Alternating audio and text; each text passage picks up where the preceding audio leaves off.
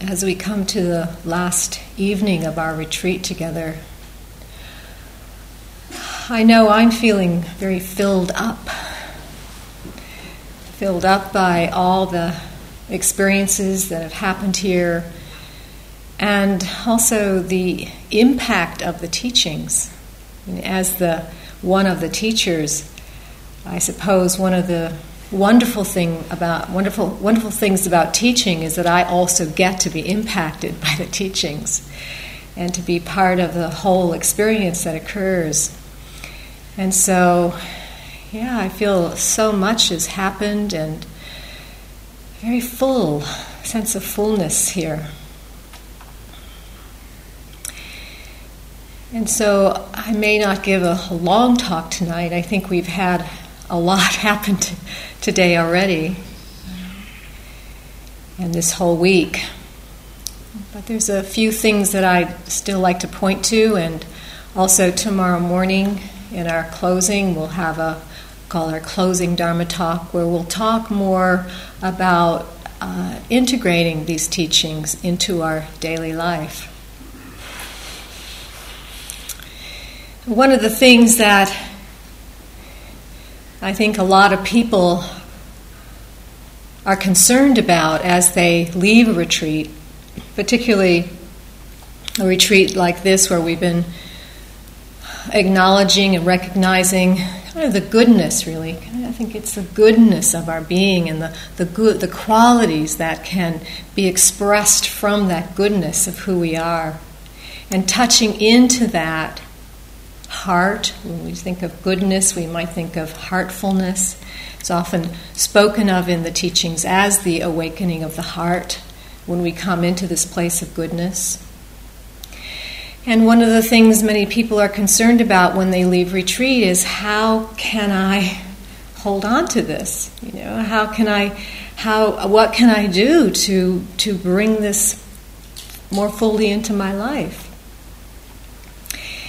And most of you have already experienced coming into retreat and then leaving retreat, knowing that experience of going out back into the world, and many of you have done it many times.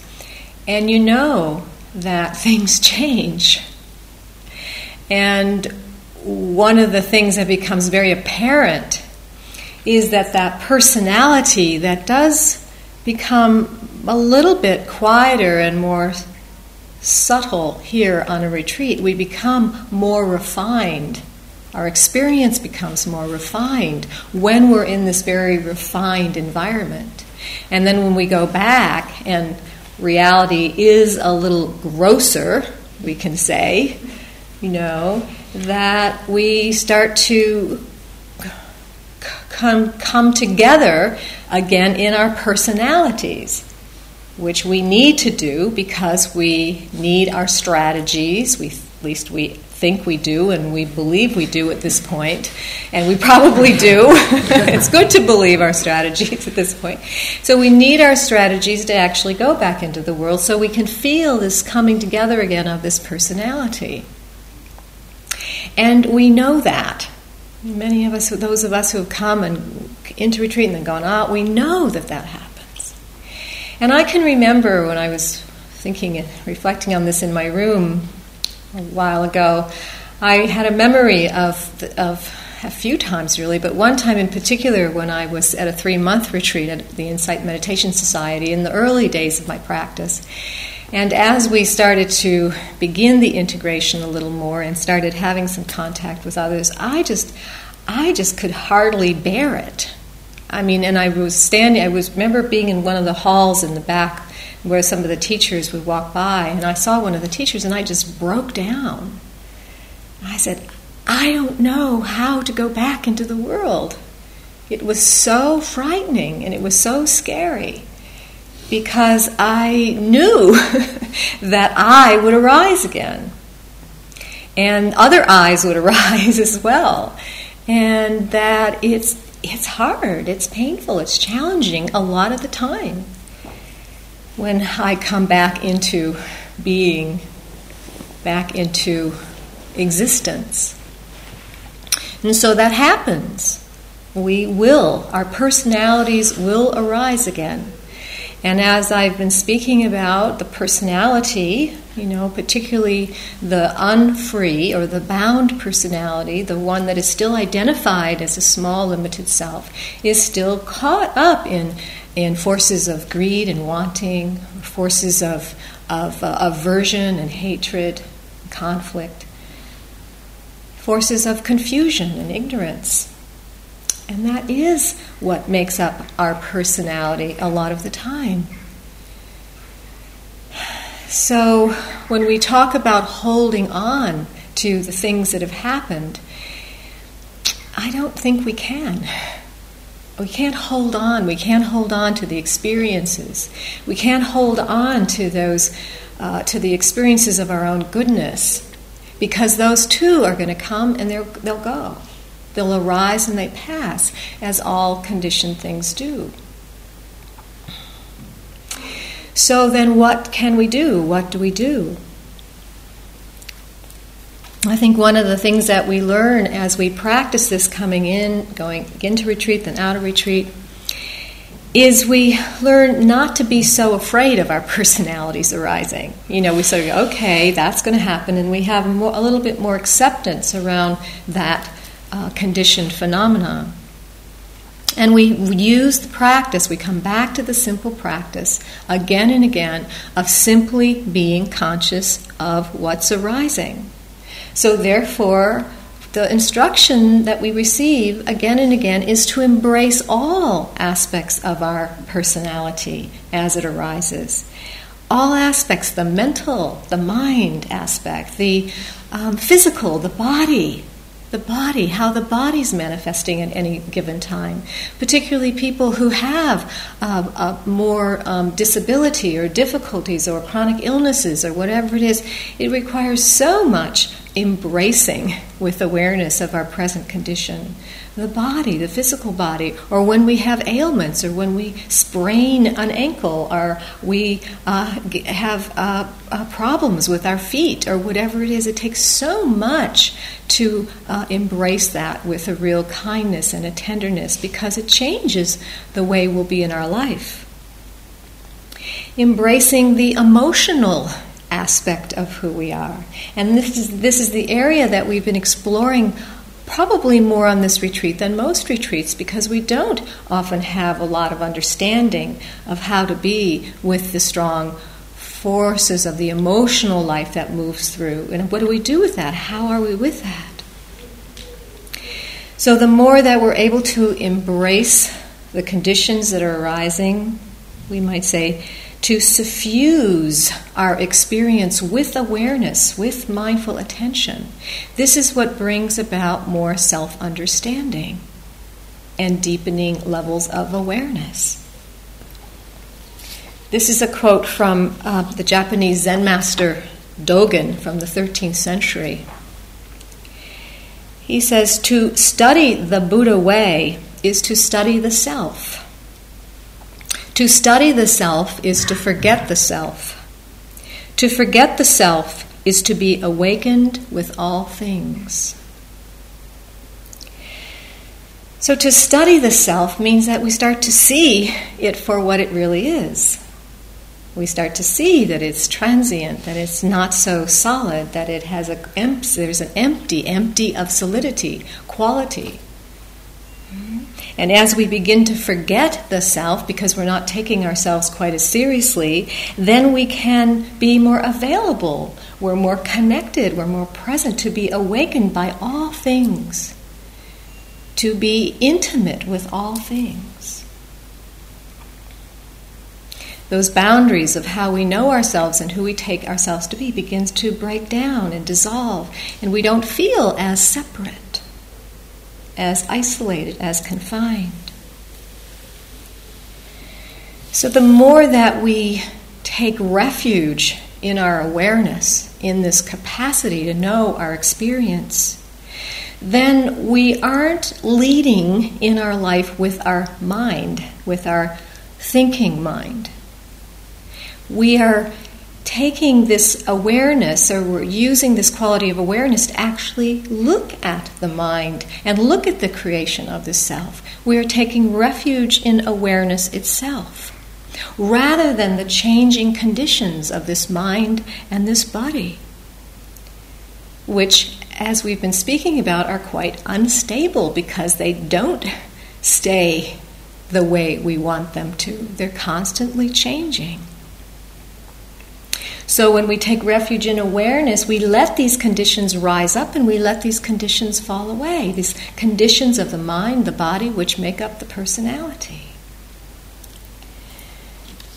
This is a practice from Ajahn Sumedho, wonderful, who was the abbot of Amavati here in England, from the Thai forest tradition, Ajahn Chah. Ajahn Chah was his teacher. Still is, I suppose, even though Ajahn Chah isn't alive anymore. Ajahn Sumedho says, I used to make it a practice to play with the personality rather than merely trying to let go of it. To think I've got to get rid of my personality and not attach to my emotions is one of the ways we grasp the teachings of the Buddha. Instead, I would become a personality, quite intentionally, so I could listen to and observe this sense of me and mine. He said I would practice bringing up the thoughts. Me? What about me? Don't you care about me? Aren't you interested in what I think and what I feel? These thoughts that would come up, he'd say, oh yeah, let me look at these. He said, and these are my things. This is my robe. These are my possessions. This is my bowl, my space, my view, my thoughts, my feelings, and my rights. I am Ajahn Sumedho. I am Mahatera, and I am a disciple of Luang Por Chah. I am. And on like that. This is what makes, then he'd go on, this is what makes me an interesting person, a person that has titles and is respected and admired in society. I would listen to that, he says. I would listen, not to knock it down or criticize it, because to recognize the power of the words and how I can create myself. And he says, and as I did this, I would more and more find the refuge in awareness, rather than in the conditions of my personality, rather than in the fears and the self-disparagement and the megalomania or whatever else was happening to be operating in consciousness at that moment. Interesting, isn't it? So again, he, not being afraid of the arising of this personality. It's like, wow, look at that. I am Ajahn Sumedho. And if you met Ajahn Sumedho, you know him. He's a big guy, with a lot of wisdom and a lot of power and a lot of rights. And so bringing that up, and then just using the awareness, reflecting, the awareness almost becomes in contrast to that self-arising.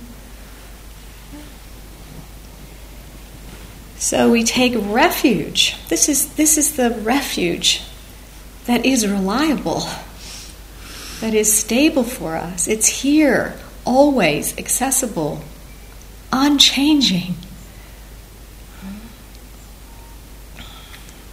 This knowingness, here and now, present moment knowingness, this is what brings self-understanding, not through denying the way our personality arises or trying to convince ourselves that we're nothing. Have you done that one? It's the nothing is happening school. I'm nothing, there's nothing, nothing's happening. Is that true? Realizing the way things are. This is from Emerson, the great poet. These roses under my window make no reference to former roses or to better ones. They are for what they are. They exist with God today. There is no time for them. Time moving on. There is simply the rose. It is perfect in every moment of its existence. But people postpone and drift into memory. They do not live in the present, but with reverted eyes lament the past, or heedless of the riches that surround them, stand on tiptoes to foresee the future. They cannot be happy and strong until they too live with nature in the present, above time. Until they too live with nature in the present, above time. So the teachings continually point us back here. That is the simplicity of our practice. That's what we hold on to. That's what we take with us. And as we sense into and feel and know more and more of present moment, then there isn't anything else. There isn't anything other. It's only now. And I only have to be present and aware and attentive right now. I don't have to worry about where I was the last 10 minutes or the last 2 weeks or the last 6 months. What about right now? When we wake up, again, it's just like in the meditation, that moment of waking up is our most successful moment. What am I going to do with that? I'm back, I'm here.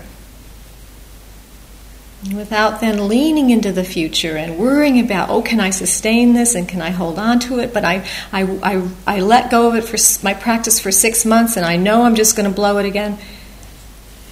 Come back. Here. What's happening now? What am I feeling now?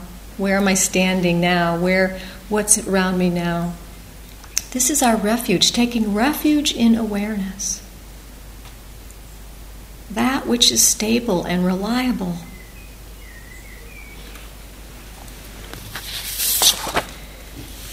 And when I'm not bound up, clinging, identifying with these ideas, past, future, definition of who I am and who I take myself to be, who am I then? Who am I when I am not bound up in my habitual tendencies? Who am I? And I think this is really what we were exploring here this week too. It's like as those identifications and fixations of mind start to just open up a little bit. We're not so worried about what's happening or judging what's happening or concerned about our situation and our experiences. Something opens up. And who am I then?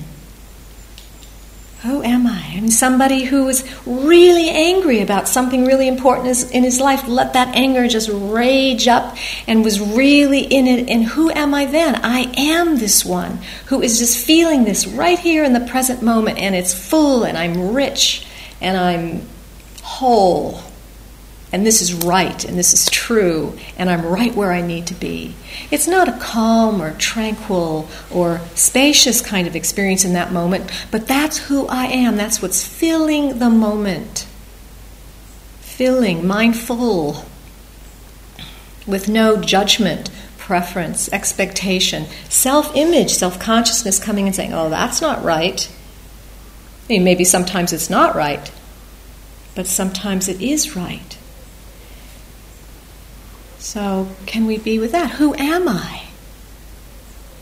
When I'm not caught up in the expectations and the shoulds about how I should be and how I expect myself to be and the demands and the preferences for how I show up. But that I show up. I fully show up. I'm here. What you see is what you get.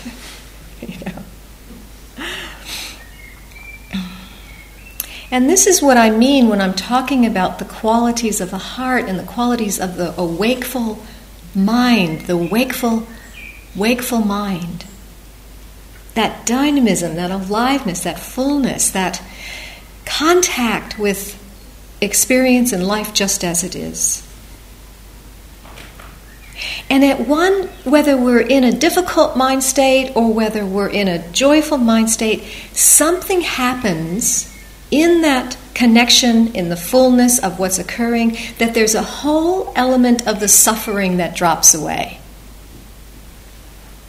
Even the difficult emotions of fear or anger or jealousy or grief. Sometimes grief can be difficult too. Whatever it is, it's like when we meet it so fully that there's the suffering just seems to dissolve, and it almost has, the experience almost has kind of a quality of being bitter sweet. It's like the sweetness is there with the bitterness. It's like it's mingled with the sweetness, with the goodness, with the quality of consciousness itself. And we say in some way that this is actually a moment of temporary nibbana, temporary freedom, because we're not as bound up. There's something in there that's free. There's something in there that's released. We're not completely identified with the condition in the moment of the mind or the body. In that, there's a feeling which is the sweetness. It's like a temporary nibbana or nirvana. Nibbana is the Pali and nirvana is the Sanskrit. So what is this, just this nibbana? Then this word nibbana is so interesting because it's literally translated as to cease blowing. To cease blowing. Those winds, those forces are no longer blowing through. It's or to become extinguished, like a candle flame, fire that just goes out. There's something that goes out. It's extinguished, and in that we say there's a coolness. Nibbana is also called a coolness that comes about when we're not completely caught up in the heat or the fire. And this is the sweetness or the coolness or that breath of fresh air that we can feel when we're not completely bound up in something. This is from Ajahn Buddhadasa, who was one of the great teachers in Thailand and a teacher of many of our teachers. He says, in the material world, the word nibbana means the usual extinction of fire. For example, some boiled rice is still hot and a child calls out from the kitchen, wait a while for it to become nibbana. Another example is when a goldsmith melts some gold and then pours water over it to cool it down. Once cooled, the gold is used for gold ornaments. And this becomes nibbana. Even the fierce animals caught from the forest and trained to be tame, like cats, we say that we make them nibbana.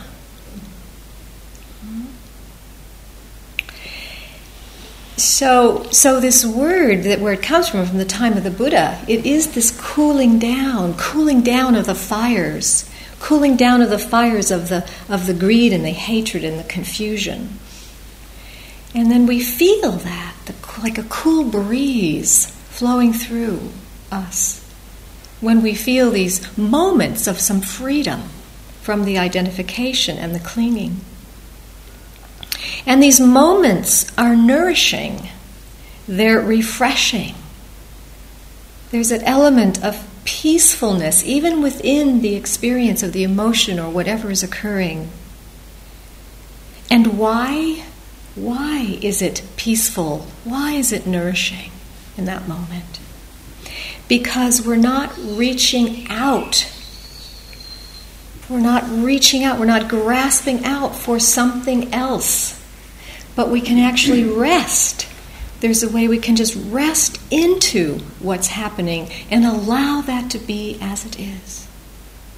The tanha, the craving, the element, that factor of mind that causes so much pain and suffering, it cools down. And we rest. We can feel more rested. So this temporary nibbana, this moment of recognition, of awareness, I also call it the pause that refreshes. Do you know the slogan for Coca-Cola? I shouldn't advertise Coca-Cola, but you know the slogan is the pause that refreshes.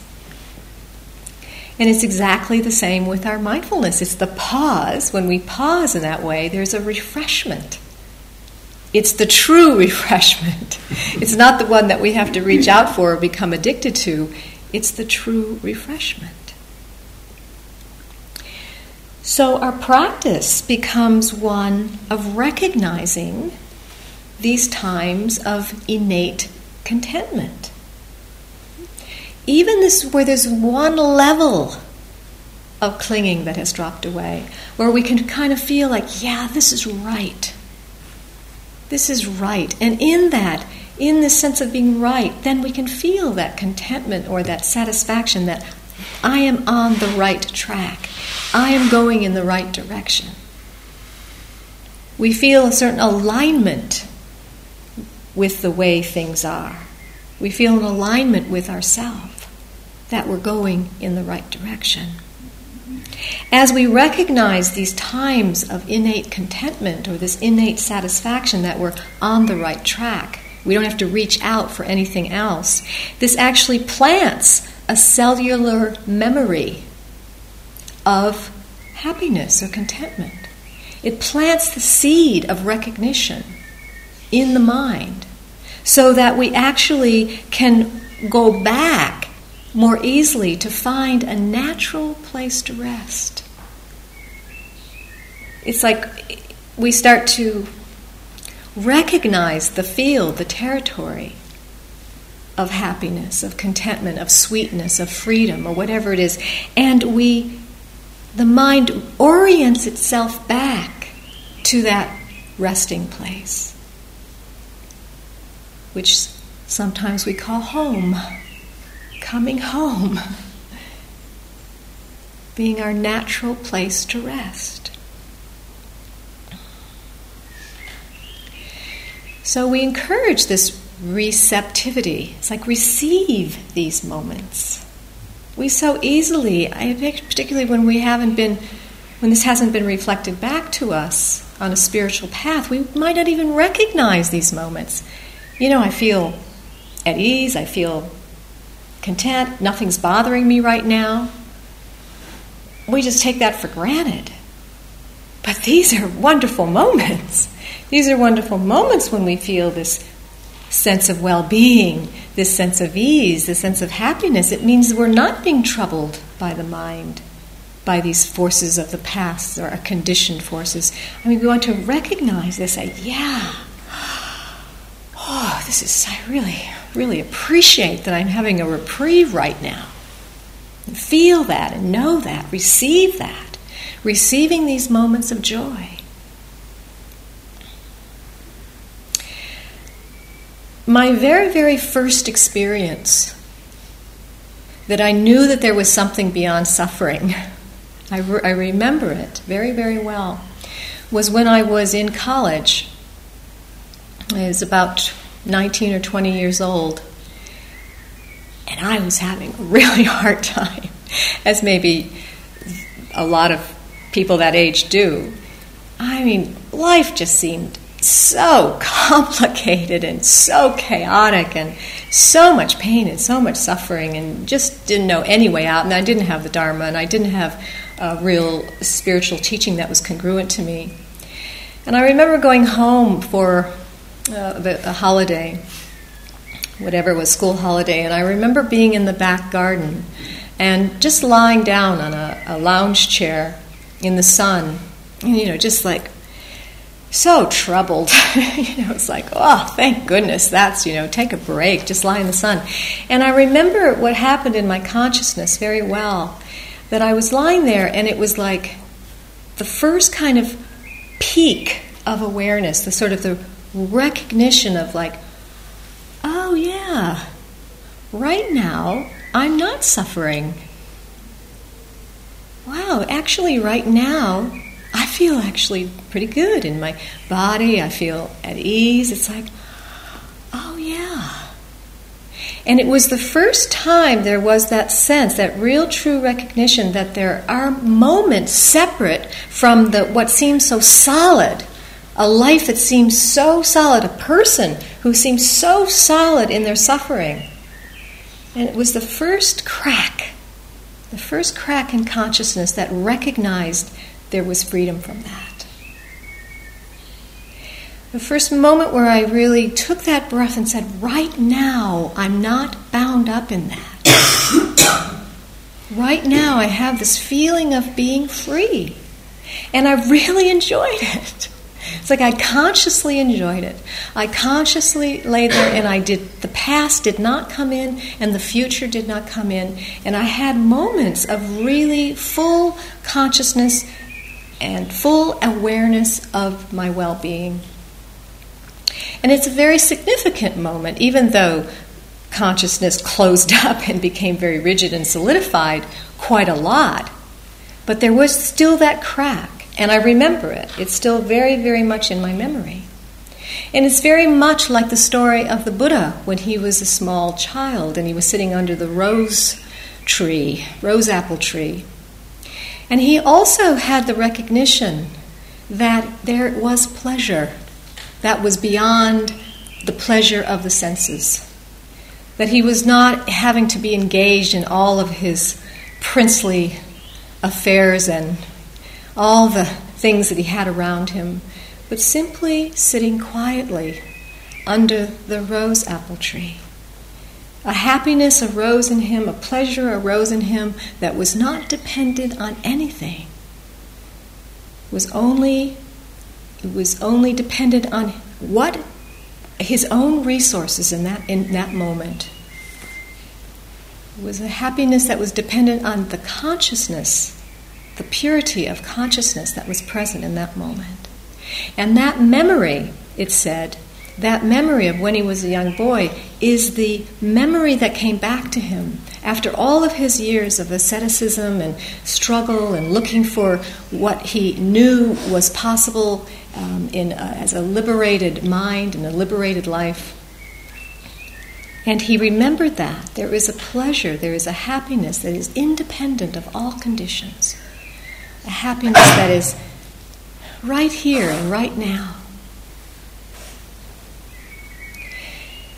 And so recognizing these moments, this independent contentment, not dependent on anything in this world. Happiness that is here for us right now, here and now.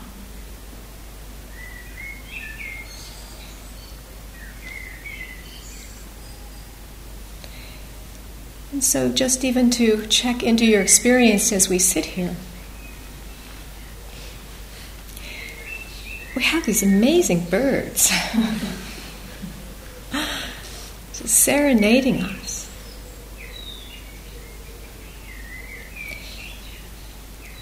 And when our consciousness is clear, when our consciousness isn't clouded by unnecessary things, as Ryokan says, when your mind is not clouded by unnecessary things,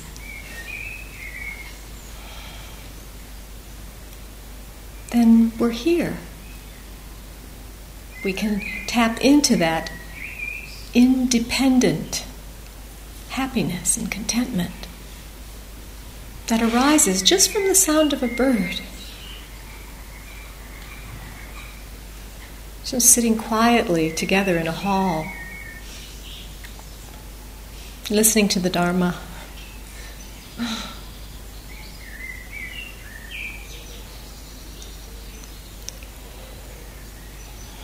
So this is our practice. It continually comes back to such simplicity for us. Just to see if we can be here, and then to see what's here when we're here. And if we can embrace the conditions that are arising, not to annihilate them, not to try to get somewhere else, not to try to create a state that is quiet, that is still, that is not noisy or chaotic.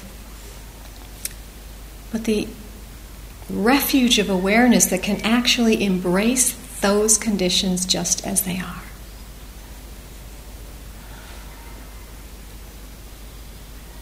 And then this reality that is available to us then expands and deepens and widens and broadens.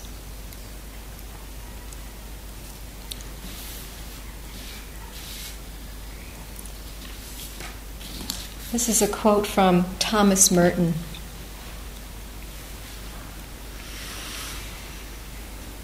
There is a reality that is present to us and in us. Call it being, silence, and the simple fact that by being attentive, by learning to listen, or recovering the natural capacity to listen, we find ourselves engulfed in such happiness that it cannot be explained. The happiness of being at one with everything in that hidden ground of care for which there can be no explanations. I think that's so beautiful. The happiness of being at one with everything, meaning we're fully embracing all that is occurring right in this moment, no matter what it is. The happiness of being at one with everything in that hidden ground of care for which there can be no explanations. Where does that care, where does that tenderness arise from? That hidden ground for which there can be no explanations. And he says, he ends with a blessing.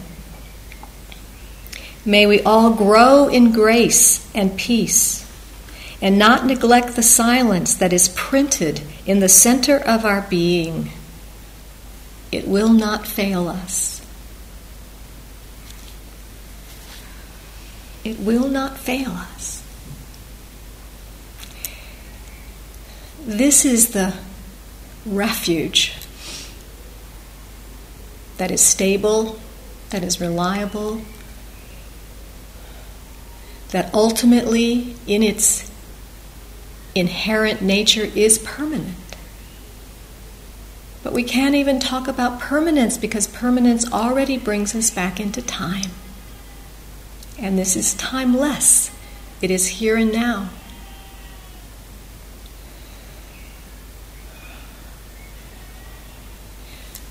So our practice to find this, to know this, to realize this ground of being that we are, this reality that we are, that in itself embraces all things without separation, without division.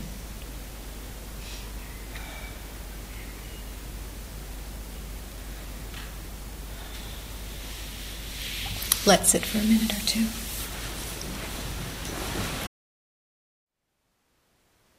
Thank you for listening. To learn how you can support the teachers and Dharma Seed, please visit dharmaseed.org/donate.